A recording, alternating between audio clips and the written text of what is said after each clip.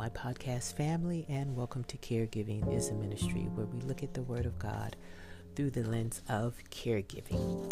Today, we're going to be in 2 Corinthians, the 10th chapter and the 5th verse. I'll be reading from the New International Version. We demolished arguments and every pretension that sets itself up against the knowledge of God, and we take captive every thought to make it obedient to Christ. Sometimes do you feel as if caregiving is just too much? You have those days when you just want to scream and then just walk away from the responsibilities and all the demands that are being placed on you. That's how I felt at one time, and I found that when I wanted to leave, it was more than likely a result of the fact that I had started to listen to the voice in my head that told me that caregiving was too hard. It told me that I deserved better. It told me that I would lose myself, and on and on and on. And looking closely, you will see that I was totally focused on myself. Not my mother, but on me. I had allowed the enemy to change my focus from God and my mother, and instead I placed it on poor little me. I was having pity parties, and we know that with pity parties, they're not really good parties because there's never any food and people don't come. It's just you.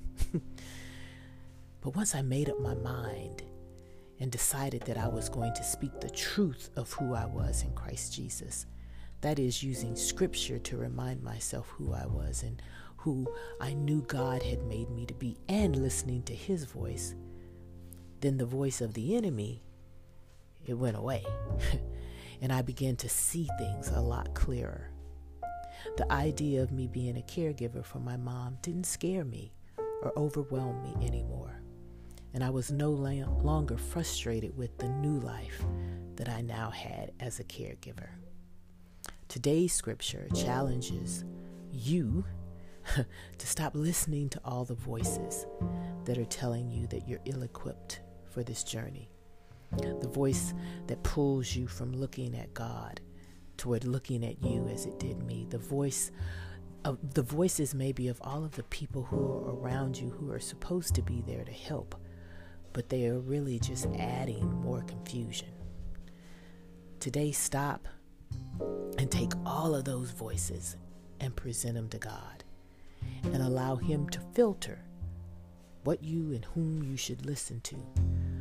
But understand, he is going to prioritize his voice for you to listen to. And so that is something that we must actively engage in. We have to be willing to recognize our Savior's voice and the voice of the enemy and our flesh as it cries out, and to subdue all of those and bring them before the Father, to take them before the Savior, because you know who you are. You are a daughter or son of the Most High God. And so you can take captive all of the things that you've been told and that are replaying in your mind over and over and over again. That's the enemy. Learn to play over in your head what God says about you. That you are valued. That when he made you, you were good. That he will never leave you or forsake you. That nothing can separate you from his love. That he has given you his strength. That weeping may endure for a night, but joy comes in the morning. Recite those verses to yourself and listen to the voice of the Holy Spirit that continues to tell you that you are more than a conqueror in Christ Jesus. Let's pray. God, we come to you standing victorious on the throne of grace, knowing that you have given us your spirit of power and of love and of self-control. And so we take hold all of the voices and the thoughts that are bombarding our minds, that are telling us anything that is contradictory to your word, the thoughts that tell us that we're no good, that we're inadequate, that we're not good enough, that we're not smart enough, not pretty enough, not tall enough, don't make enough money, too weak, too dumb. All of those things, they're not of you, they're of the enemy. And so we come now standing on your word, knowing that you have created us and you have said that it's a good thing, knowing that we are weak in our flesh, but through our Savior Christ Jesus, we are more than conquerors. And in this season of caregiving, we will stand firm in who we are in you.